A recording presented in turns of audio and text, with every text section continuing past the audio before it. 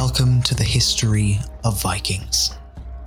Witchcraft played a fascinating role in the Christianization of Scandinavia during the High Middle Ages.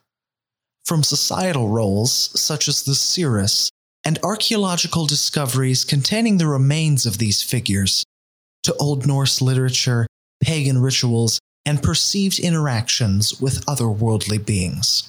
Today's annual Halloween-inspired episode will discuss witchcraft and the Christianization of the North during the Viking Age. Joining me to discuss this topic is returning guest Dr. Ármann Jakobsson. Ármann is professor of medieval Icelandic literature at the University of Iceland and a published novelist. In the past, he has been a postman, a high school teacher, journalist, critic, and reality TV star. He has invented names for the streets of Reykjavik and mainly loves to write, bearing many obscure publications to his name. Before we get into my conversation with Dr. Jakobsson, I wanted to let you know that today's episode is sponsored by Norse Tradesmen, a company that provides premium Norse replicas, such as genuine drinking horns and functional weapons, carefully handcrafted, using only the finest natural materials. Norse Tradesmen offers a vast selection of historical replicas, including their bearded battle axe, battle-ready swords, genuine oxhorn tankards, drinking horns, and much more, all drawn from historical sources rooted in Viking history and mythology. And now, get your very own customized horn tankard. Submit your own text to be engraved by hand right here in the USA by Norse Tradesmen's in-house Norse historian. Tankards and ale horns, linked to the Norse traditions of family and fellowship, can be purchased and shipped within one day via their website, norsetradesmen.com. Be sure to follow the link in the description of this episode. Without further ado, here's my conversation with Ármann Jakobsson. Professor Ármann Jakobsson, thank you so much for joining me today on the podcast. Yeah, thank you. Well, I'm so excited to have you back, Dr. Jakobsson. I was telling you earlier before that it's something of an annual tradition to call upon your unique area of expertise around the time of Halloween here in the United States. And last year, we had a conversation around this time about Viking Age ghosts, zombies, and trolls. This year, in a similar vein, we'll be discussing witches and Christianization of the North. Of course, before we get into our conversation today, I'd just love to point listeners to your book, The Troll Inside You, Paranormal Activity in the Medieval North, link to that in the description of this episode, and your public Facebook page where they can keep up with all of your fascinating work. When we talk about witches in pagan times around the Viking Age, what exactly do we mean by that, Professor Jakobsson? It seems to me that may be an ambiguous term. Yes, this is precisely why I got into this field. And I had no idea that I would be a Halloween figure because of this research. And the first thing I wanted to look at was the word troll. And I found it was really ambiguous. And it's central to witchcraft in the Middle Ages. So it's not used as it was later, mainly about the paranormal ogres in the wilderness, but more about your neighbor that could be a witch. So it's a complicated term. And witches in the Middle Ages are also complicated. And when you study the examples, there's a quite a variety of witchcraft. And it's, in a way, it's central, I think. I've begun to think in recent years that witchcraft is far more central to the medieval depiction of paganism than I previously thought. What we need to keep in mind is that the sources for pre-Christian religions of the North are from Christianity itself, mostly. So all the written sources They are from Christians, and they are written long after the pagan period, but still fascinated medieval historians of Iceland and the Western North so much that a large part of the historical writing of the 13th, 14th, and even the 15th centuries is focused on the late 10th and early 11th century, which is precisely the period when Christianity became the dominant religion of the North. And the question is, during this watershed period, how do you define the heathens, the people who existed before Christianity or who did not join the Christian world, anyone else? And there, I think witchcraft is a very useful category. So in a way, in a medieval narrative depicting the 11th century in Iceland, and even the pre-Christian period, a witch is somebody who has not entered Christianity fully, like the rest of the populace. So there is clearly harmony between the pagan period, the pagan era, and witchcraft. This is a relationship captured in the word forneskja, which is hard to gloss. It kind of means the ancient time, but it's used both about witchcraft and mainly about witchcraft in the sources, but it's also used for the past and mainly the heathen period. So this is a term that refers to both witchcraft and the heathen period. I don't think that's a coincidence. I think this is a worldview that's reflected in this vocabulary.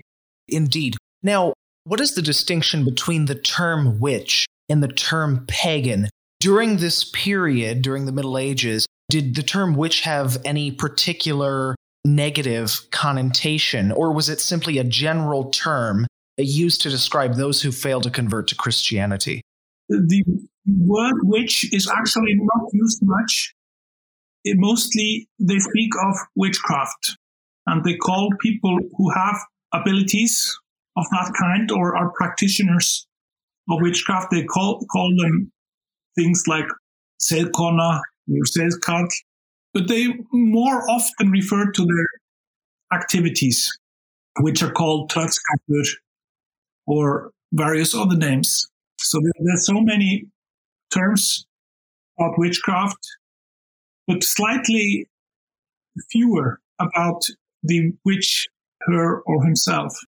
And I used witch both for male and female practitioners because it's suggested in some of the sources that witchcraft is a gender-bending activity, so that male practitioners of witchcraft are not quite as male as everyone else who is male, and this could be the same for female practitioners.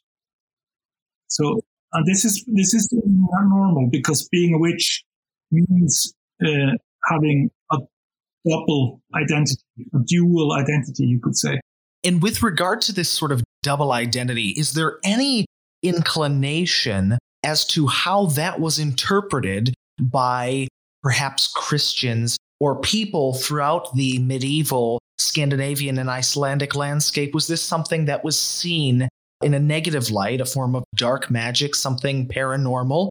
What was the interpretation, if and as far as we can tell? Well, witchcraft is generally seen as negative from the standpoint of the texts that see Christianity as the norm.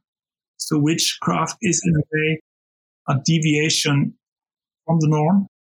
But still, there are characters that practice witchcraft without necessarily being negative. And this is especially before Christianity becomes the official religion. This is seen as less blameworthy. So the answer is yes and no. It's a very scholarly answer, I guess. Yes and no, being a witch is very negative, but in a way it's still possibly desirable because of all the power that comes with it. And the same applies for the ability of witches to change shape, which is really vague in these sagas. Like, what happens when a human changes shape? Do they become an actual animal or not? Can they be in two places at once? This is suggested, never explicitly stated.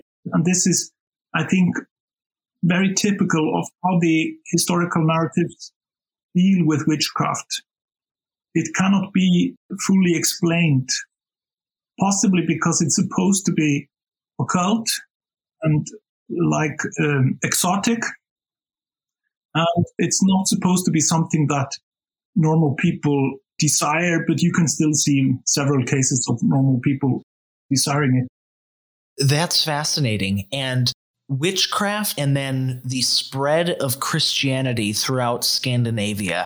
I understand that when that Christianization first started taking place, there were people who sort of, with regard to their religion or spirituality, perhaps embraced a double life, what somebody might consider today, in that they venerated the old pagan deities as well as sort of infused the Christian God into their religion as well. Is that right? Is that something we see during this period?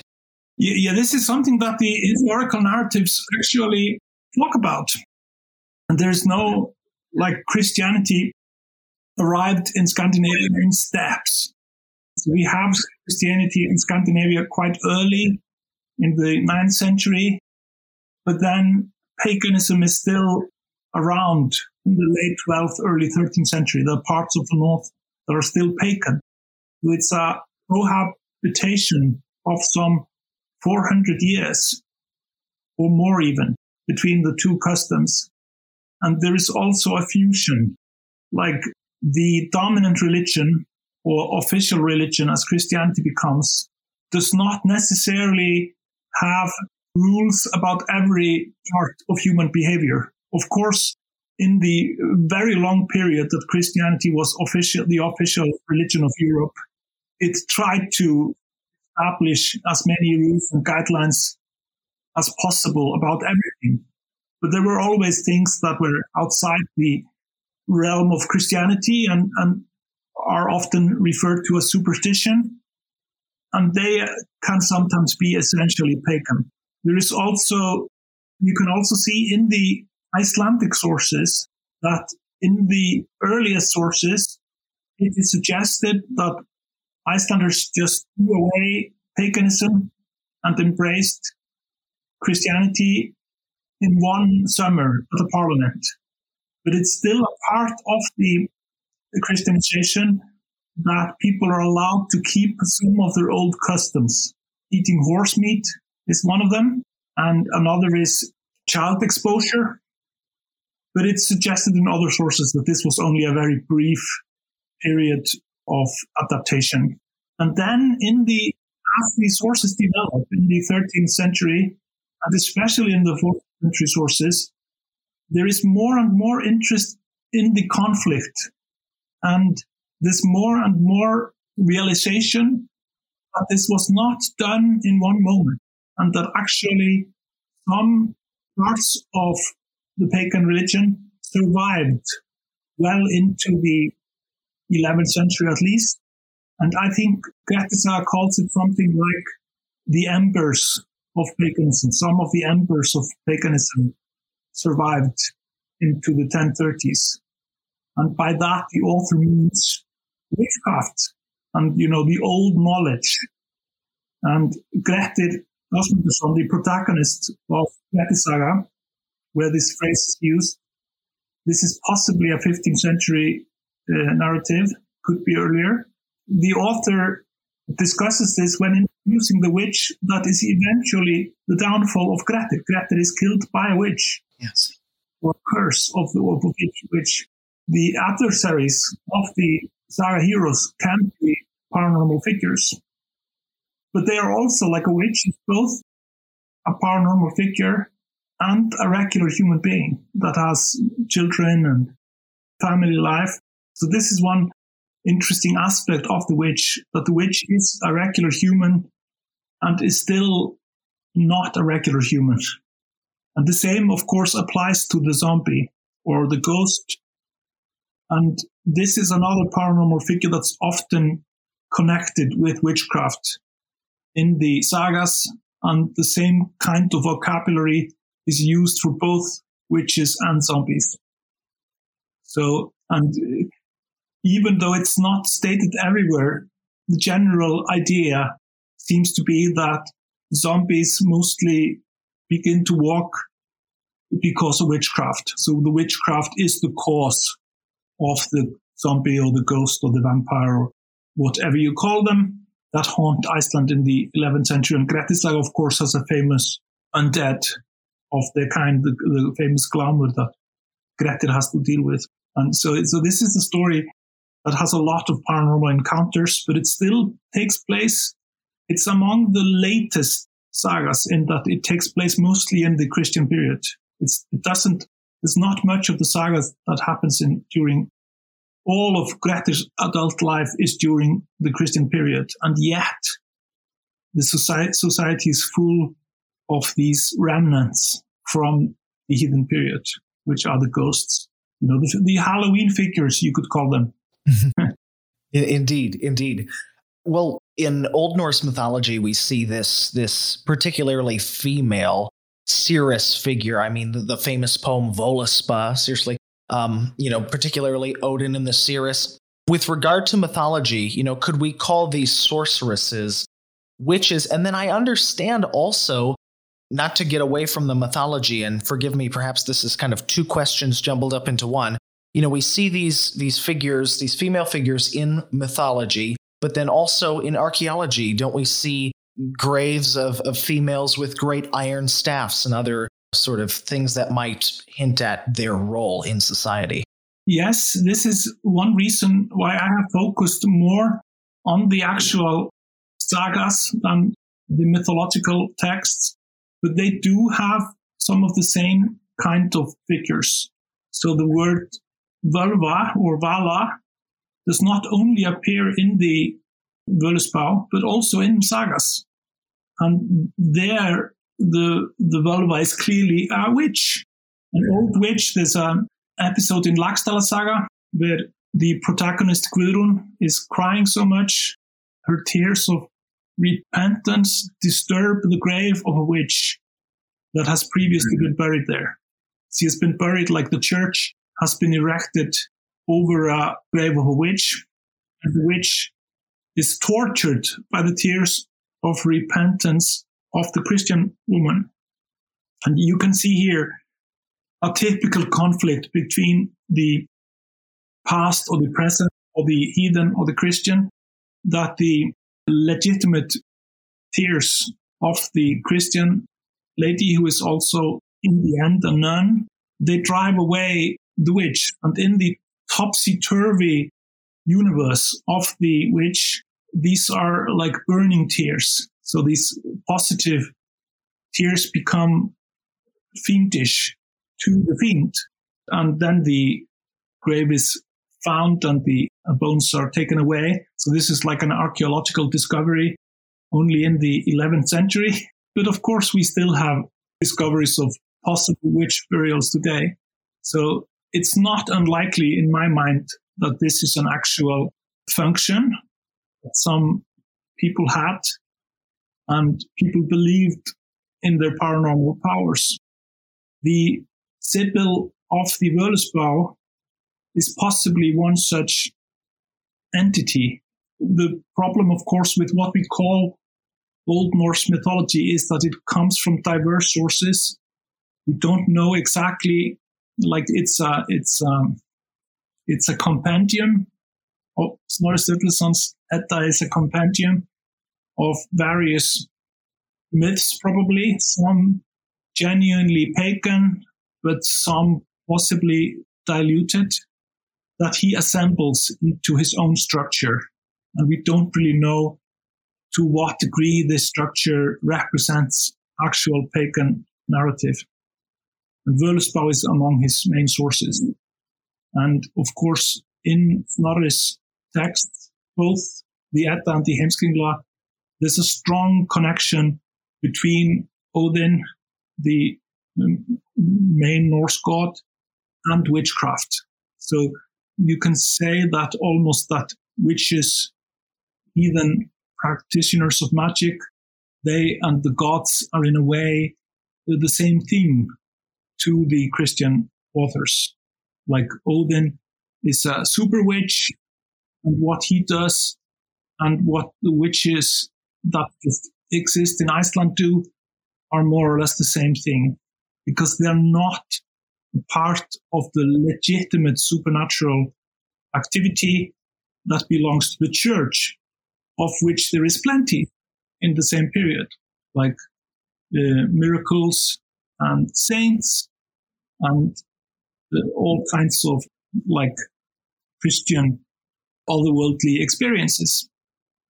But at the same time, we have the pagan experiences that seem to be quite similar, but are evil because they don't belong to the proper paranormal world. At the beginning of today's show, I introduced our sponsor, Norse Tradesmen.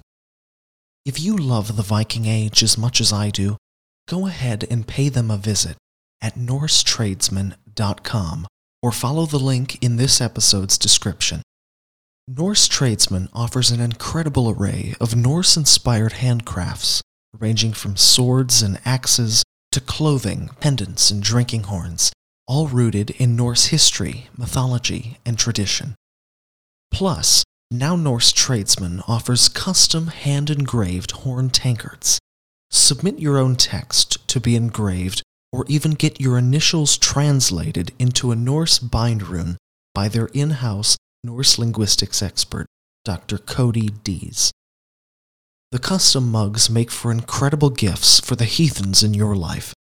Imagine everyone in your horde with their very own personalized horn mug. Aside from offering great products, Norse Tradesmen is passionate, just like I am on this podcast, about the rich history of medieval Scandinavia. Norse Tradesmen's goal is to transport its patrons back to the enchanting times of our ancestors. Their products display the craftsmanship and authenticity of true Norse tradesmen that fashioned goods with incredible attention to detail. All of their craftsmen use traditional techniques to mimic the function and appearance of medieval Norse crafts. But most importantly, they do not forget the values of the culture that inspired the creation of Norse tradesmen. Honor is of the utmost importance with this company, and they certainly do not fail you when it comes to personal attention and customer service. As founder Neil Goldsmith has said, Norse tradesmen will never rest until their allies are pleased. So visit Norse Tradesmen at norsetradesmen.com or follow the link in this episode's description. Lose yourself in the magic of times long past by reliving the Viking Age through handcrafted products from Norse tradesmen. So, certainly, archaeology hints at the fact that the seeress, the witch, was probably a role in Old Norse pagan society. My next question then is, was this role dominated by women as far as we can tell? And is there any inclination as to what some of those rituals or tasks carried out in such a role would have looked like? Well, the sagas give conflicting information about this, because while it is said that witchcraft, or at least Seder, which some people believe is only a particular kind of witchcraft, although I'm not quite sure myself. Some sources say this is feminine, but at the same time, of all the known witches in the Norse sources, François Tillman has assembled a large collection of examples of witches. Quite a number of them are males, and possibly even more. There are even more named male witches than female. So it does, if we believe the sagas, and of course these are sources that they're much later than the period they are describing. So there's a gap of 200-300 years when they're describing the 10th and 11th centuries. We don't know if this is accurate, but I think it's most likely that witches survived into Christianity, and that when people, the historians write about pagan witches, they do have some knowledge of post-pagan witches that are in a way still pagan because they just belong to the half-pagan part of society that's frowned upon by the dominant religion, but might still possibly exist. So I think I would not rule out there being witches long after Christianity was adopted. But we don't really know what witches do. Some of them seem to use their voice a lot. They often seem to turn their backside in some way. There is the eye of the witch that often has powers. There is the spoken curse. So there's a variety of methods used by witches. Like they will walk around things counterclockwise. And this is possibly because they belong to the devil or like the demonic part of the world. So there's all kinds of ritual, but normally they're not described in great detail. But the variety of rituals that exist only in the sagas kind of suggests that they had various methods. Well, there are other paranormal figures, certainly trolls, ghosts, zombies, etc., that occur in Old Norse literature. Are there any notable interactions between the witch and such other paranormal figures? Yeah, I would say they are defined as more or less the same thing. So the word troll is used for both a ghost and a witch. And in fact, these are the two main meanings of the word in a medieval Icelandic text. So a troll is primarily a witch or a ghost. And then it can also be something else. But the primary meaning is a troll or a witch. So it means a semi-pagan or pagan paranormal figure, paranormal power that is destructive and negative and demonic, I would say, too. So that's what the troll vocabulary refers to. It refers to the demonic and the evil and the negative. It's also clear that it's a mutable state because we have verbs that indicate transformation, like tritla or entroll, which means changing either yourself or something else into a troll. So it's not like, so it's possible to become a troll. And we have I don't know if I discussed this last year, but there is the example of Ögmundur, who is a kind of Blofeld figure in Örvarot saga. If Örvarot is James Bond, then Ögmundur is his Blofeld. He's an antagonist that keeps popping up and causes mischief both himself and through others. And he is not a man. He's a spirit. He's a demonic spirit, and it's explained or not explained, as it may be, in that he had lived with the Permians and they had enthralled him so that he was transformed into what he is now, which is unclear what is. So he is not able to die anymore, which possibly means that he is an undead, like he's no longer living, but still not dead. So this Ögmundur is definitely a paranormal figure and has various disguises, much like Blofeld, and haunts Örvarotur like ghosts do. So this is clearly there has been performed some kind of ritual that changed Ögmundur from a regular living human into something that is in some way living and in some way human, but still not living and not human. And this is this strange, nefarious state that all the witches and zombies exist in, sort of between regular living humanity and the other world. So they walk among us, but they're still not us. And this uncanny aspect of both the witch and the troll is fundamental, because they are not just the other, they're also us. This is, I think there's they're not totally alien. And in fact, human historians and fiction writers have a very hard time imagining anything that's not in some way human. Like even when animals are the antagonists, they have human speech and a human brain of some kind. And, the aliens of 20th century fiction, they resemble humans quite a lot. Like even though they're very bizarre, they still have, a head and arms and legs, much like us.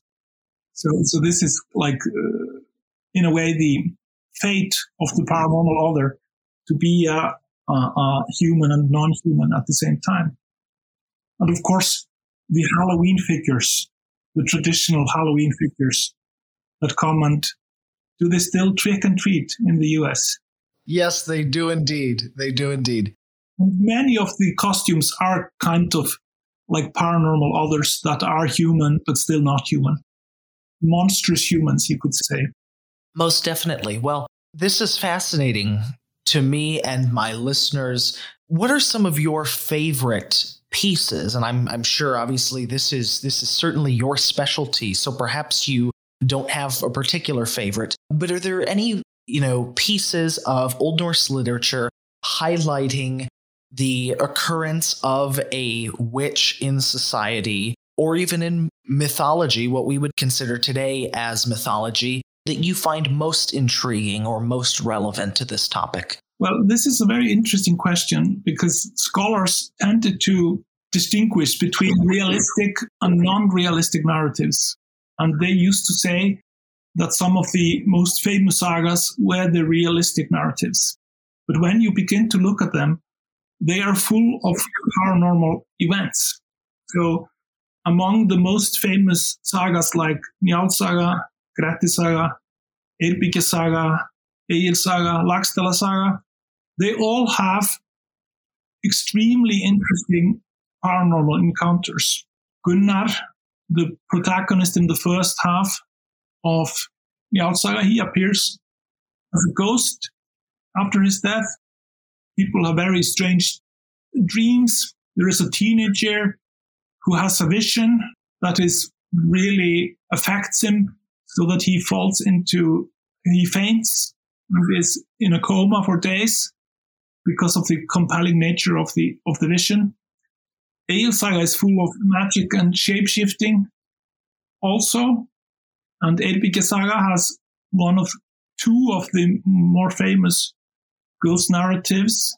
But I think, because I've already mentioned Grettir saga, that this has to be one of my favorites, because it both has the duel between Grettir and the ghost Glaumur, who is referred to in one of Andrew Lang's retelling from 1897 as Glaumur the vampire. And I find that highly significant, because 1897 is also the year that Dracula was published. And in this year, Andrew Lang calls Glaumur a vampire. And then when I later read the first Icelandic translation of Dracula, the translator uses the word draugur, which means ghost, for Dracula. So it's very clear that in around near 1900, people did not distinguish between the Icelandic ghost and the Romanian vampire. And Glaumur is, in a way, such a typical fiend, because he arrives at his farmstead soon after. This is like 20 years after Christianity has been established as the main religion of Iceland. And he comes from Sweden, which possibly is the most pagan part of Scandinavia at the time. He is terrifying to look at. He is so demonic in appearance when he's alive that people become terrified. And he refused to fast before Christmas. So he asks for meat before Christmas, and people are too scared not to feed him meat. And then he says, it was better when people were said to be heathens and they could eat meat.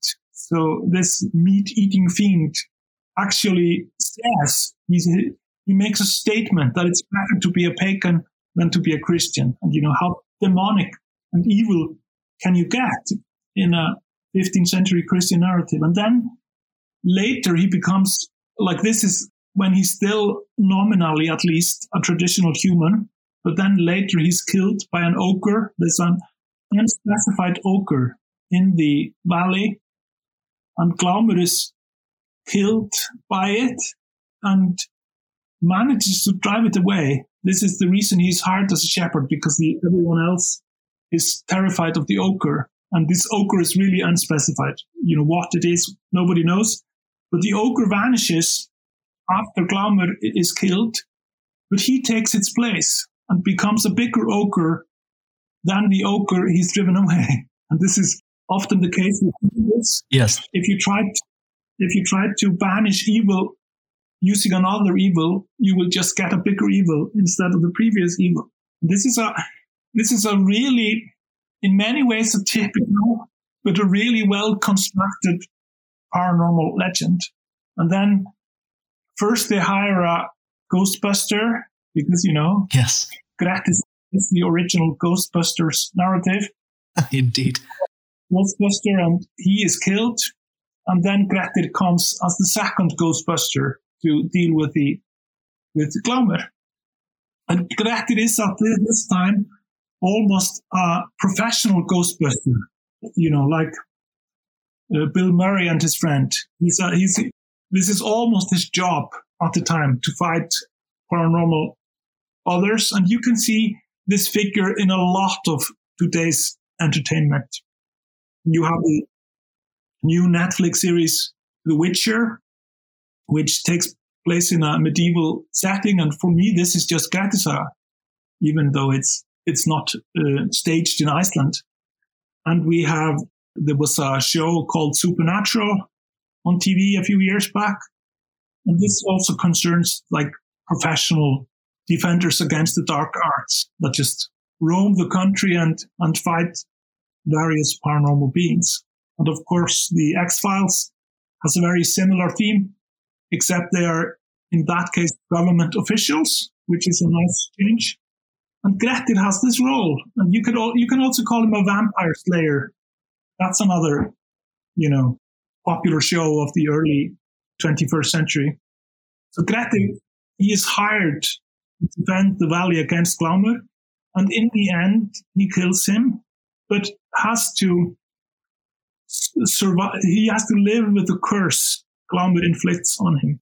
And then later he's killed by this old witch that is the mother of his enemy, and she makes him unable to defend himself by her curse. She uses a tree root. She curses a root and sends it to attack him.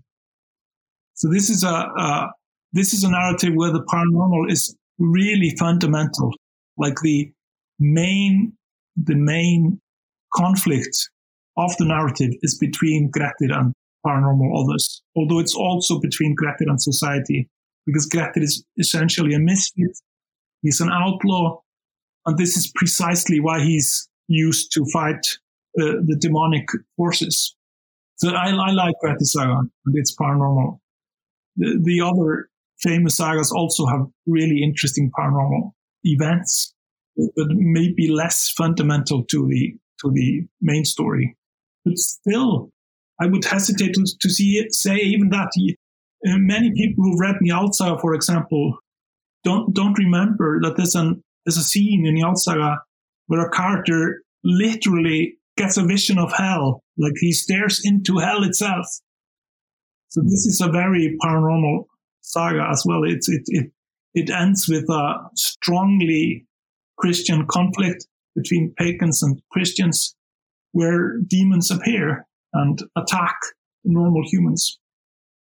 Dr. Jakobsson, it has been simply a delight having you on the podcast again this year. I'd love to point listeners to your book, The Troll Inside You, Paranormal Activity in the Medieval North, and also your public Facebook page, which they can find in addition to your book via a link in the description of this episode. Well, thank you so much again, Dr. Jakobsson. It has been an honor to keep up with this annual tradition celebrating your fascinating work. Thank you so much, my friend. Thank you. Nice to come again.